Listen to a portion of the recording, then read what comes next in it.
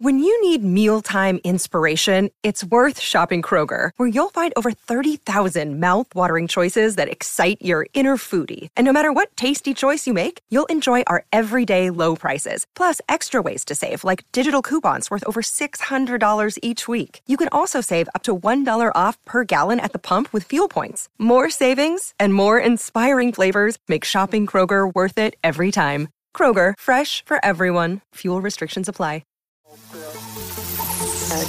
9. T-minus 8 seconds.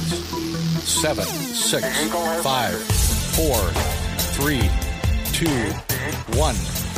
We have ignition and liftoff.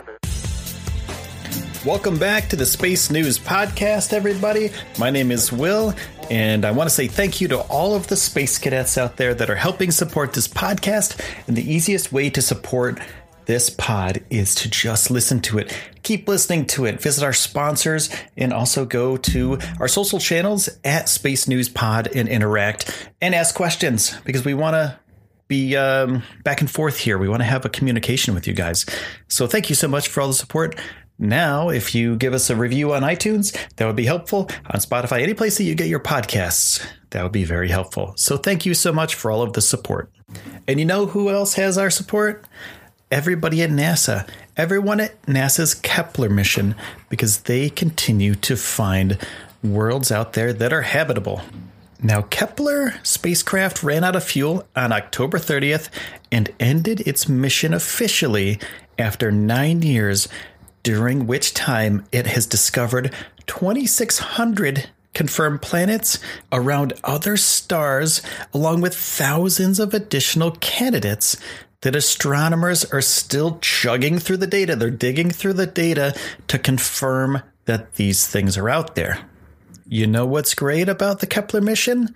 That the data is open to the public, and citizen scientists have used that data from NASA's Kepler Space Telescope to discover a planet roughly the size of 2 Earths, and it's located within a star's habitable zone. And that's the range that an orbital distance where liquid water may exist on this planet. This new world, it's also known as K2-288, capital B, lowercase b. It could be a rocky planet, or it could be a gas planet, sort of like Neptune. And its size is rare among exoplanets. It's 2 times the size of Earth. Now, this new world, it is pretty cool because it's in a temperate orbit. And it's orbiting around one of a set of twin stars. And it's in the constellation Taurus. It's 226 light years away. It's in the stellar system known as K2-288. And that's where this pair of dim stars live. They're cool M-type stars separated by about 5.1 billion miles, roughly 6 times the distance between Saturn and the Sun. And the brighter star is about half as massive and large as the Sun, while its companion is about 1/3 the Sun's mass and size. And this new planet that they discovered, K2-288b, orbits the smaller, dimmer star every 31.3 days. Adina Feinstein, who's the lead author of the paper about this planet, said it's a very exciting discovery due to how it was found, its temperate orbit, and because planets of this size seem to be relatively uncommon. So back in 2017, Feinstein and McKenna Bristow, who's an undergraduate student at the University of North Carolina, Asheville, worked as interns with Joshua Schleider, an astrophysicist in NASA's Goddard Space Flight Center in Greenbelt, Maryland.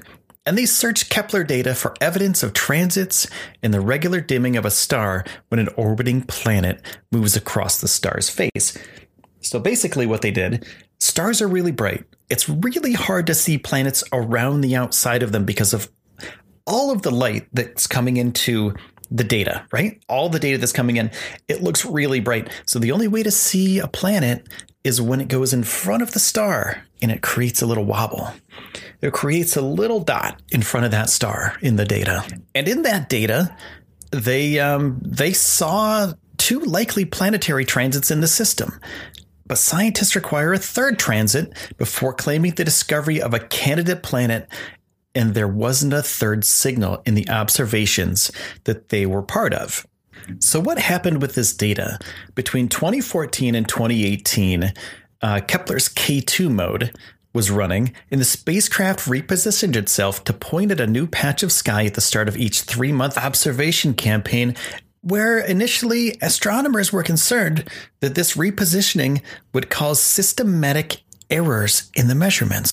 And there were some errors. So reorienting Kepler relative to the sun caused minuscule changes in the shape of the telescope and the temperature of the electronics, which eventually affected Kepler's sensitive measurements in the first days of each campaign. So early versions of the software that they were using to prepare the data for planet finding analysis simply ignored the first few days of observations that were happening.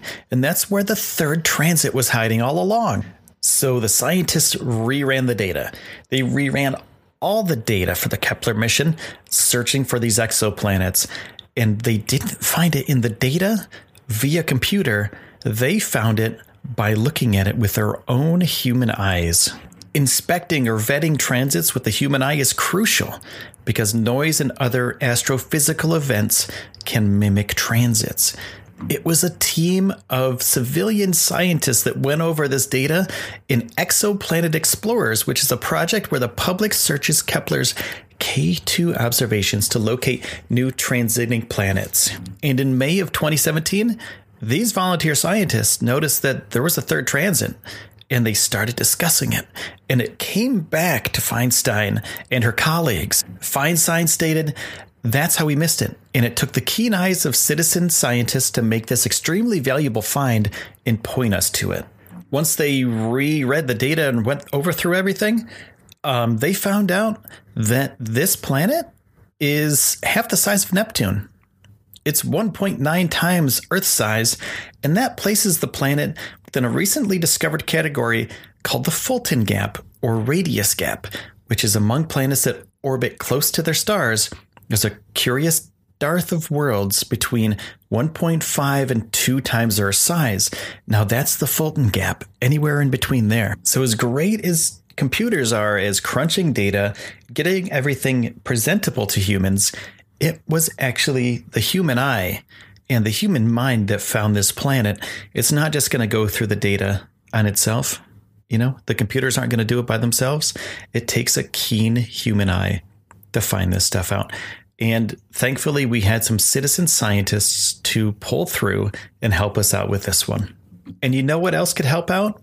Is if you left Space News Pod a review on iTunes, on Stitcher, on Spotify, on Google Play, anywhere that you get your podcast. If you could leave a good review for us, that would be amazing if you enjoy this podcast. So I want to say thank you to all of the Space Cadets out there for all of the support throughout the time that I've been doing this. We're reaching 100 episodes soon. We're at 85 right now, I think. 85, 84, 85, somewhere on there. So we're getting there soon. So I want to say thank you so much for all the support. And Space Cadets, I will beam this down from the mothership tomorrow. Some more space news on the Space News Podcast. My name is Will, and I will see you soon.